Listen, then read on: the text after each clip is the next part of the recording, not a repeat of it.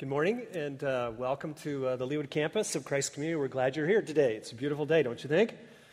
I'm Tom Nelson, and again, we are just delighted if you've been around Christ Community a long time or you're visiting today. Please know you're welcome.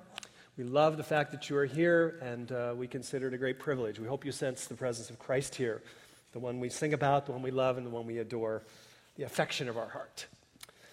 One of the singers and songwriters of a generation that I think profoundly spoke the heart of a generation was Carole King. Carole King's Tapestry album sent her to heights entertainers seldom reach, massive stardom. And as a young woman, Carole King was a woman who was not only beautiful, she had it all.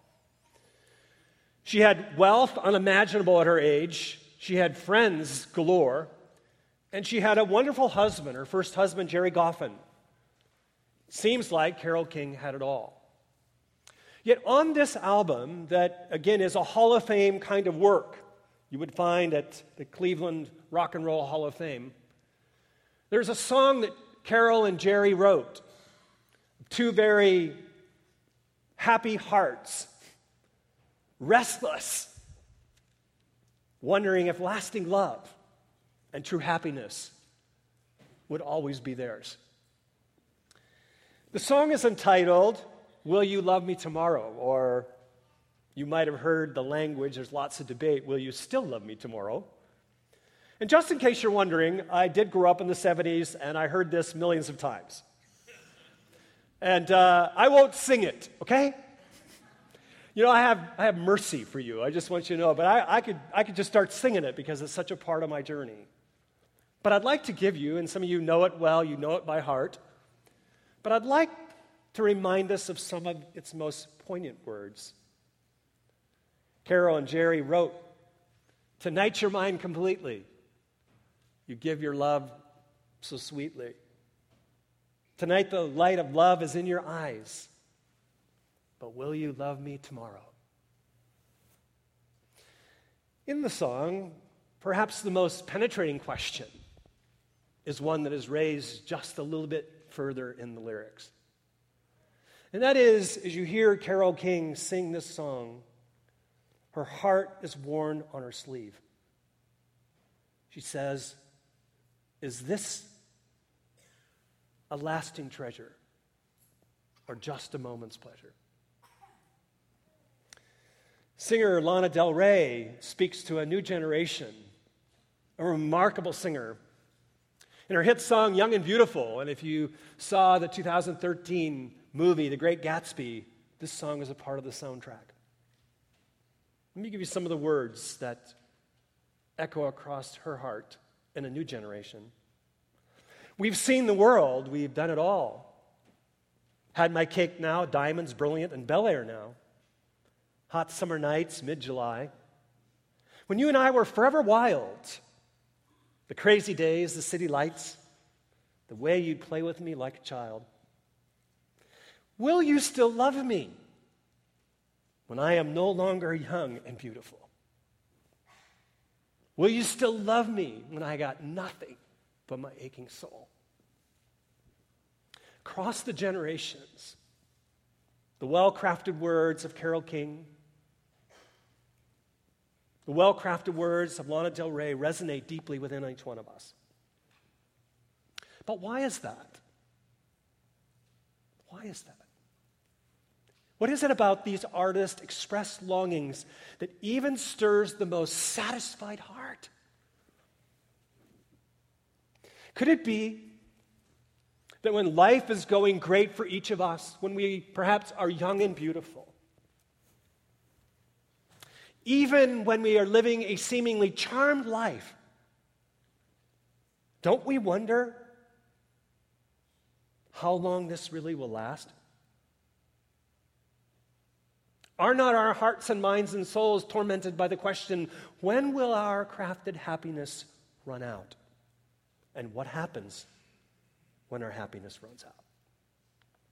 Today we encounter a story in the first century in the Gospel of John that speaks across time into the restless wanderings of a satisfied heart. If you brought a Bible, I'd like you to turn with me to John's Gospel, chapter 2. John is in the New Testament. It goes Matthew, Mark, Luke, and John. It's pretty easy to find, whether it's electronic or paper.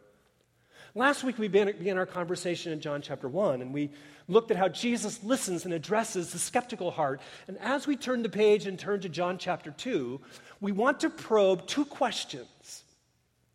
Two underlying questions that even the most satisfied heart inevitably asks. And these two questions frame the architecture of our conversation this morning. The first question is there more to life than this? And the second question is, will my happiness last? John introduces us in a rather nonchalant way to this story. In verses 1 and 2, he begins with these words. On the third day, there was a wedding at Cana in Galilee, and the mother of Jesus was there. Jesus was also invited to the wedding with his disciples. Now, our story begins with Jesus, his disciples, and his mother attending a big party. Now, we're going to see how the text clues us into how big and important and prominent this party is. But for now, we understand that for John, he wants to frame the whole story, you'll notice, in a literary form, highlighting Cana of Galilee. It begins the story and it ends it. And it perhaps is the reason is because Jesus and Mary and his early disciples were not from Cana of Galilee. Jesus and Mary were from Nazareth. And the question, perhaps, that arises in our mind is why Cana of Galilee? Why is Jesus there? Why is Mary there? They don't live there. So there probably was some kind of familial connection with this family. The inner circle of his disciples are attending as well. Now, I have performed many weddings. I love weddings. Last night, we had a delightful wedding in our Brookside campus. And it's one thing to plan a service for a wedding. You know, I'm paid to do something, right? And so I love crafting weddings. But I had never been a part, or should I say, looked over the shoulder of my wife and my daughter of planning a wedding until my daughter Sarah was married. My goodness, there's a lot to that, right? I mean, if you've ever planned a wedding, you know it's a big deal. And that's just for a few hours of an important ceremony and the reception. You want it all to go right. It's a massive thing, and sometimes, frankly, it's joyful, but what? If you've done it, it's stressful. But can you imagine entering into the first century world, planning a wedding party as one of the most prominent families in the town for a wedding party that lasts not hours, but days? Perhaps up to a week. Imagine hungry and thirsty friends and neighbors come. And they stay at the party. And if the party's good, they stay longer. So it's a sort of a catch-22. You got it? And the family and the bridegroom, culturally, were to pick up the tab. So this is an amazing story. What a party it must have been for this prominent family in this small town of Cana. How do we picture it in our context? Well, let me bring two images together, can I? Because to understand its cultural contours, we have to understand that this is a big deal in the town. This is a big deal. Once a year, once of a lifetime. It's big time. It's sort of like a royal wedding on a little smaller scale. All the pageantry, all eyes are on the family. But also with it, picture the Portocalis family of the big fat Greek wedding. All the family members, grandmas, all the dynamics of a clan. That's what it's like. And the party must have started out with great excitement and a big bang. Can you imagine? It's like everybody, yay, it's finally got here. But that's the picture. And everybody must have enjoyed the food and wine. And all parties, no matter how good they are, how big they are, how important, how splashy they are, sort of hit that moment, don't they? Where satisfaction is diminished. The initial exuberance of the party sort of wears thin. I mean, how many times can you talk about the weather and sports? You know, all that sort of kind of hits this moment where it's just not as good as you thought it was going to be. The good feelings sort of go, and there's this emptiness in your soul, this longing for more. In this story, we have the guest in this moment. a satisfied heart for sure, but they're inevitably longing for more, at least seems it to me. And the satisfied heart, your heart and my heart, when it's satisfied, still longs for more. You know that. You've experienced it. I have when the newness is over. When the success is achieved you strive so hard for. When the diploma is yours, after all, finally. When that victory has been savored for just a moment. When the children have been raised. When your career is completed. See, we are left standing in the confetti of success. And we are still wondering in our hearts, is there more to life than this? This is the question the satisfied heart asks. Inevitably, even the most satisfied heart asks for that. There's lots of discussion through American history, but I believe this is true. I don't think it's apocryphal. It's quoted many, many places. I think it's at least true. But Henry Rockefeller, that super tight and rich Bill Gates of his era, was asked by a reporter one day, "How much is enough, Henry?" And his famous response is, "Just one more dollar." C.S. Lewis, the brilliant medieval literature professor at Oxford, says it in such a beautiful way of the restless heart that is satisfied but wants more. He describes it this way. He said, the human heart longs for something more. It's like the scent of a flower we have not yet found. The echo of a tune we have not yet heard. News from a country we have not yet visited. We are desiring creatures, and C.S. Lewis says it's not the problem we desire too much. We desire too little. See, inevitably, we feel a stirring restlessness, no matter how good our life is. We want more, don't we? And we wonder if there is more. And Lewis challenges us that there is joy available to us, a joy that does not leave us asking for more, but satisfies us and keeps satisfying us with unimaginable, undiminished delight. And the question in the hearts of the guests of this wedding at some point is, where is this kind of joy found? Where is the party that doesn't let us down? Now, the guests at the wedding had no idea the crisis brewing in the kitchen. And if you've been in a hotel or a restaurant, or you've catered, or you've hosted a bunch of people at Thanksgiving, you know the greatest fear, the greatest day of hell on earth is when you run out. Imagine the size of this party. The crisis is brewing, and John enters us into it in a very magical way. He's an eyewitness, after all. And in verses 3 through 5, all of a sudden we hear Jesus, his mother, come to him and say, "Hey, they have no wine." You get a sense that the panic is beginning to set in. And how Jesus' mom is a part of this, she's picking it up and she's bringing it to Jesus. She's trying to help in any way she can. And for the host's family to run out of wine was not just, sort of a little annoyance. It was a major social miscue that would linger with their family for a lifetime in the community.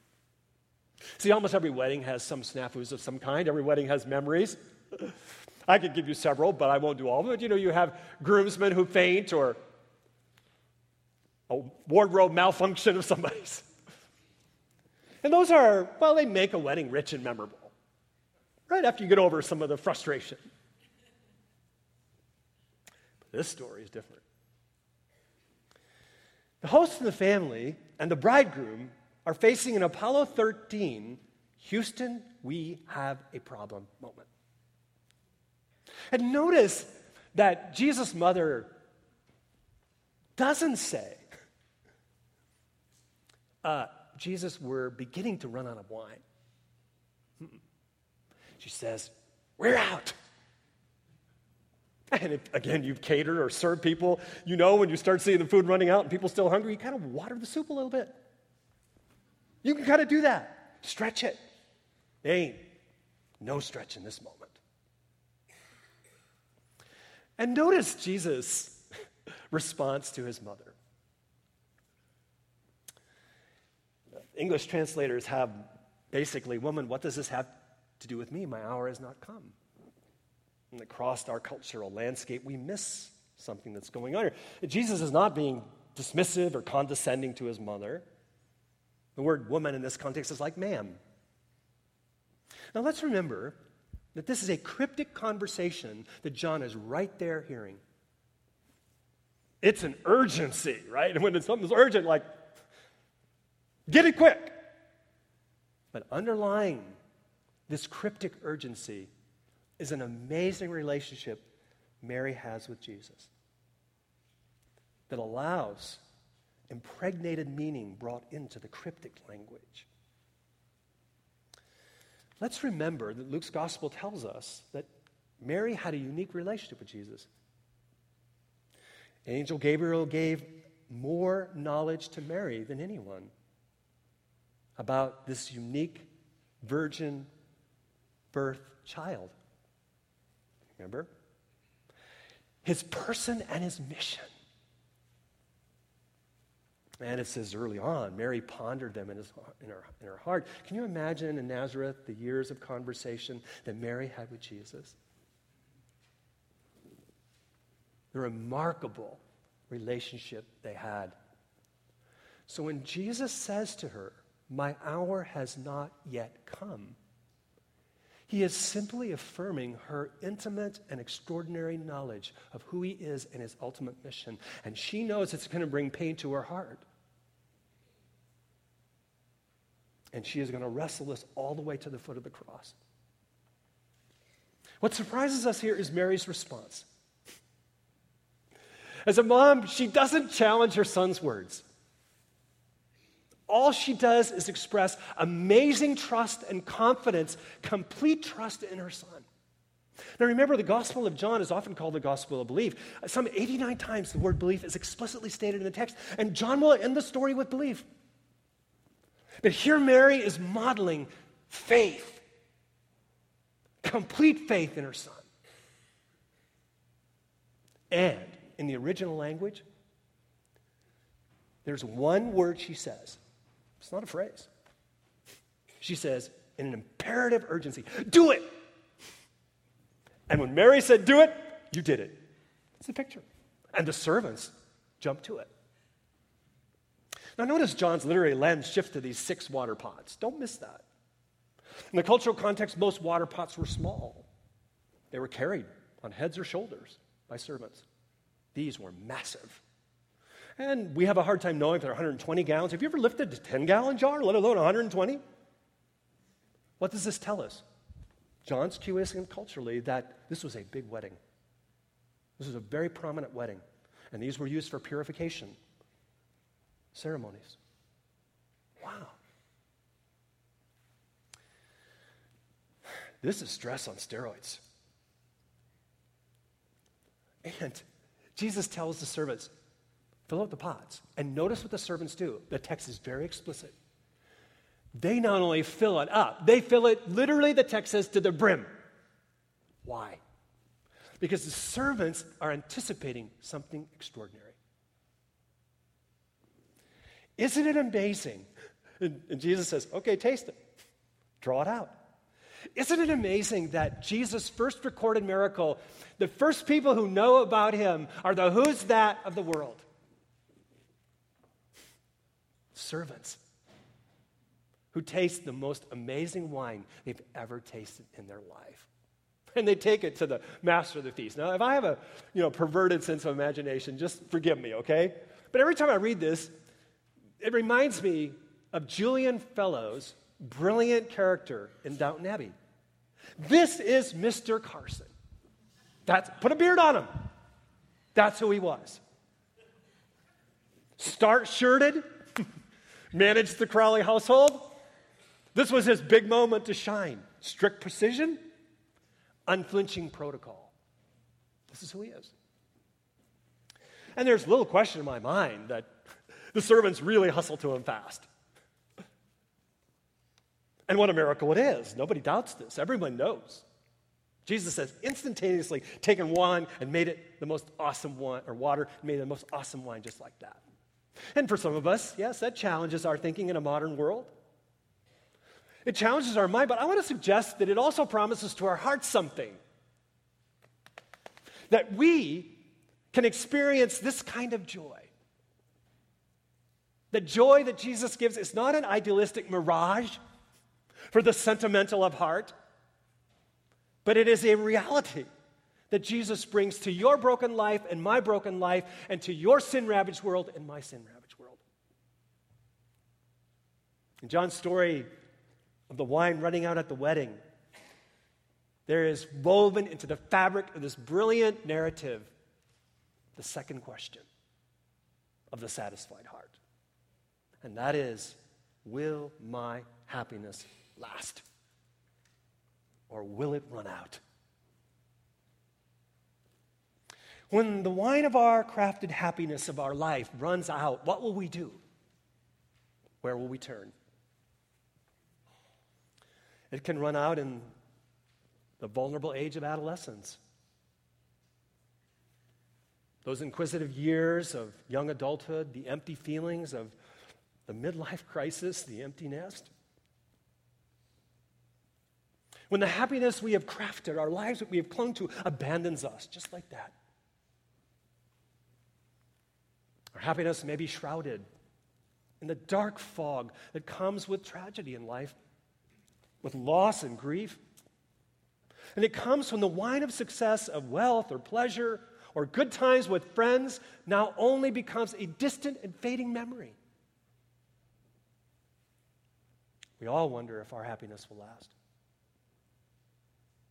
Yet the truest test of a happy life, of a truly satisfied life, is not found in the early years of our life. It is found in the sunset years of our life.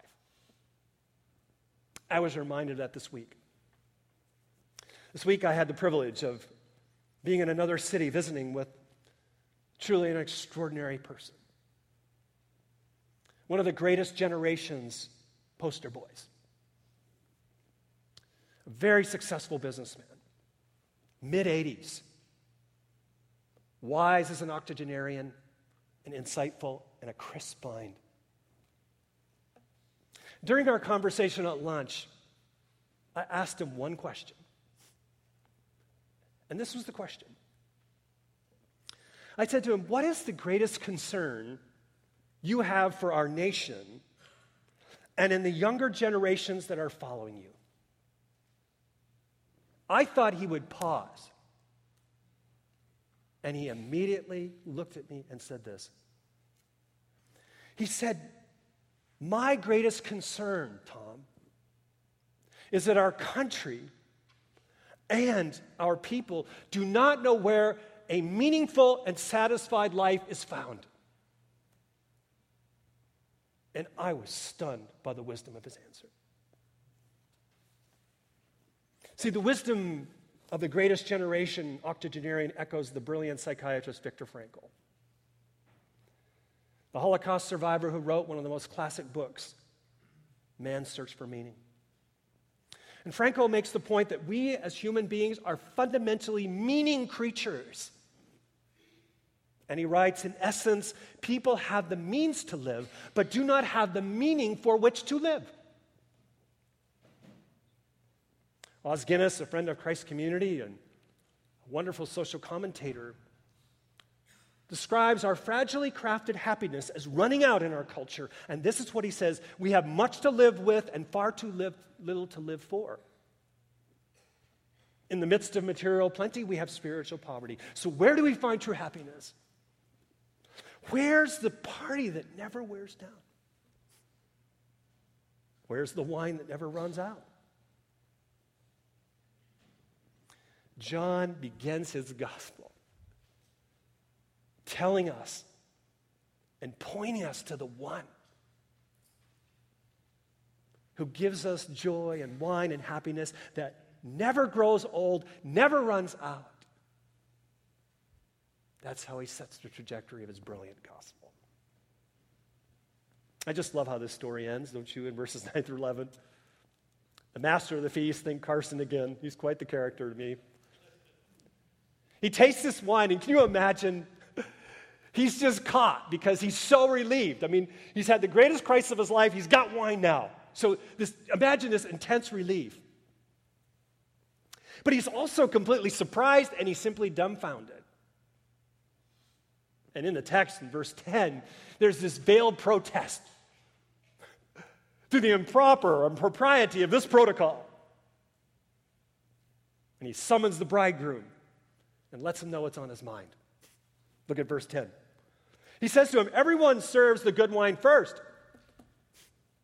When people have drunk freely, then the poor wine. But you have kept the good wine until now. Why did you do this? That's the idea. How could you do this to me? See, if there's one word that describes Jesus, it's joy. Surprising joy. And notice in the text, the wine is abundant and it is high quality and it's flowing freely. This is not the Trader Joe's $2 chuck or whatever it is now.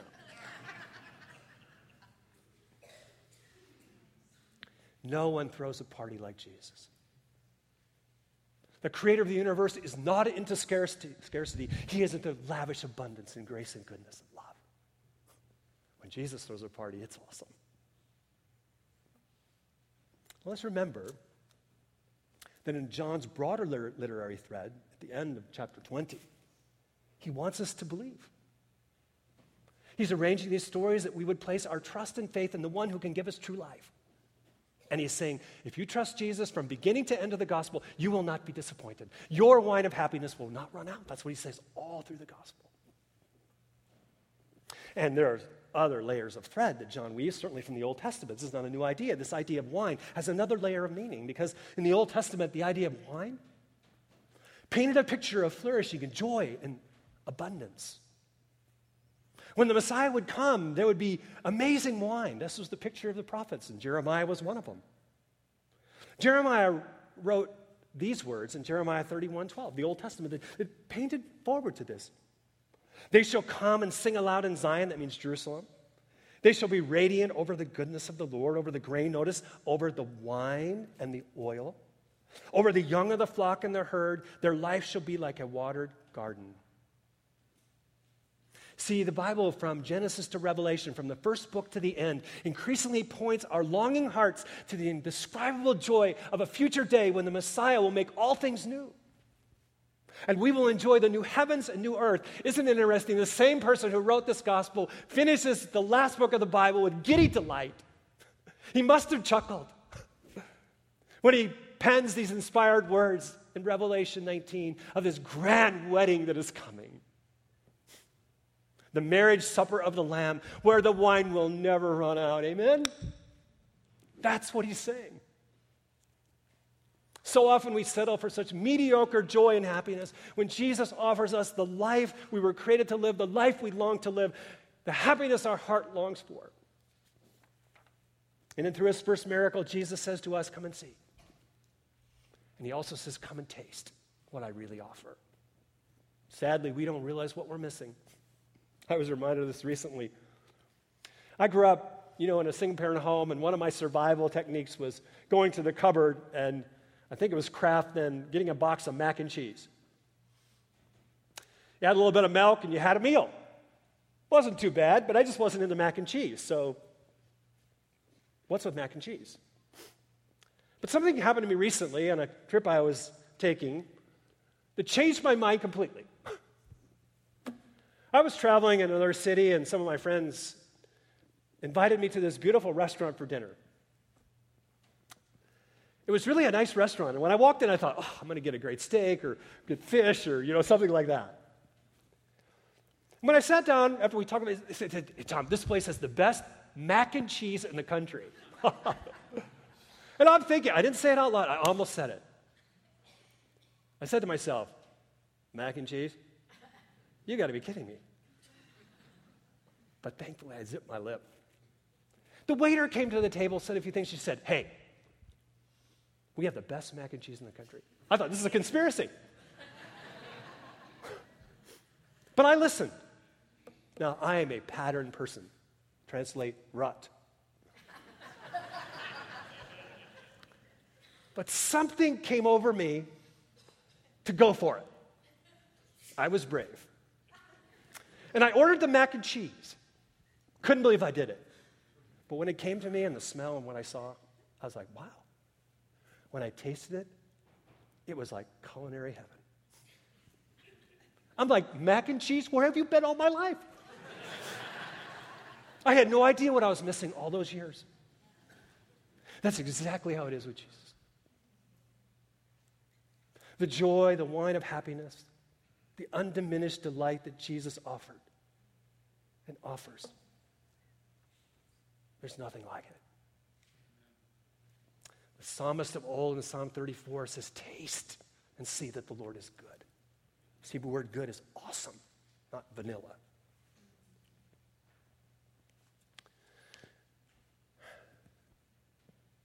Jesus can take the joy you experience in the normal everyday and make it gooder. Can I say that? Without Jesus, joy and happiness inevitably run out. So have you tasted the new wine of true happiness that Jesus offers you? It's a wine of joy that never runs out, friends. It's a wine that ages with time and gets better. So let me challenge us as I close with 3 brief questions. First is, are you thirsty for more? In many ways, your life may be charmed right now. It may be satisfying. But I want to suggest in the moments at the end of the day when you lay your head on the pillow, when you slow down long enough to reflect on your busy life, you ask the question, is there more? Let me say, Jesus is more. Jesus is where more is. And Jesus says it in his most famous sermon, blessed, or you could use the word happy. Happy are those who hunger and thirst for righteousness. That means for me, for him, for they shall be satisfied. Secondly, do you long for true happiness to last? Not one of us knows what tomorrow will bring.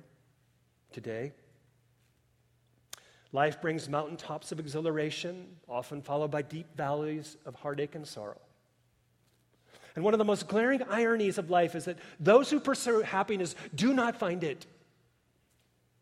Psychiatrist Viktor Frankl, again, mined this from the most brilliant person who ever walked on the planet, Jesus himself.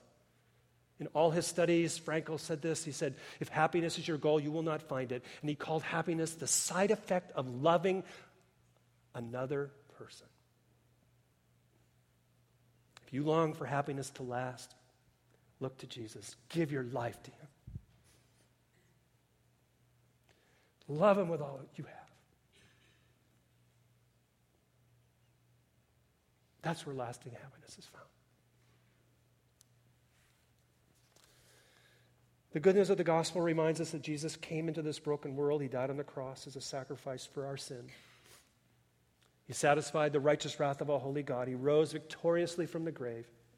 He defeated death once and for all. He will one day return, and he will set this world aright. The happiness Jesus brings is not a moment's pleasure. It's a lasting treasure.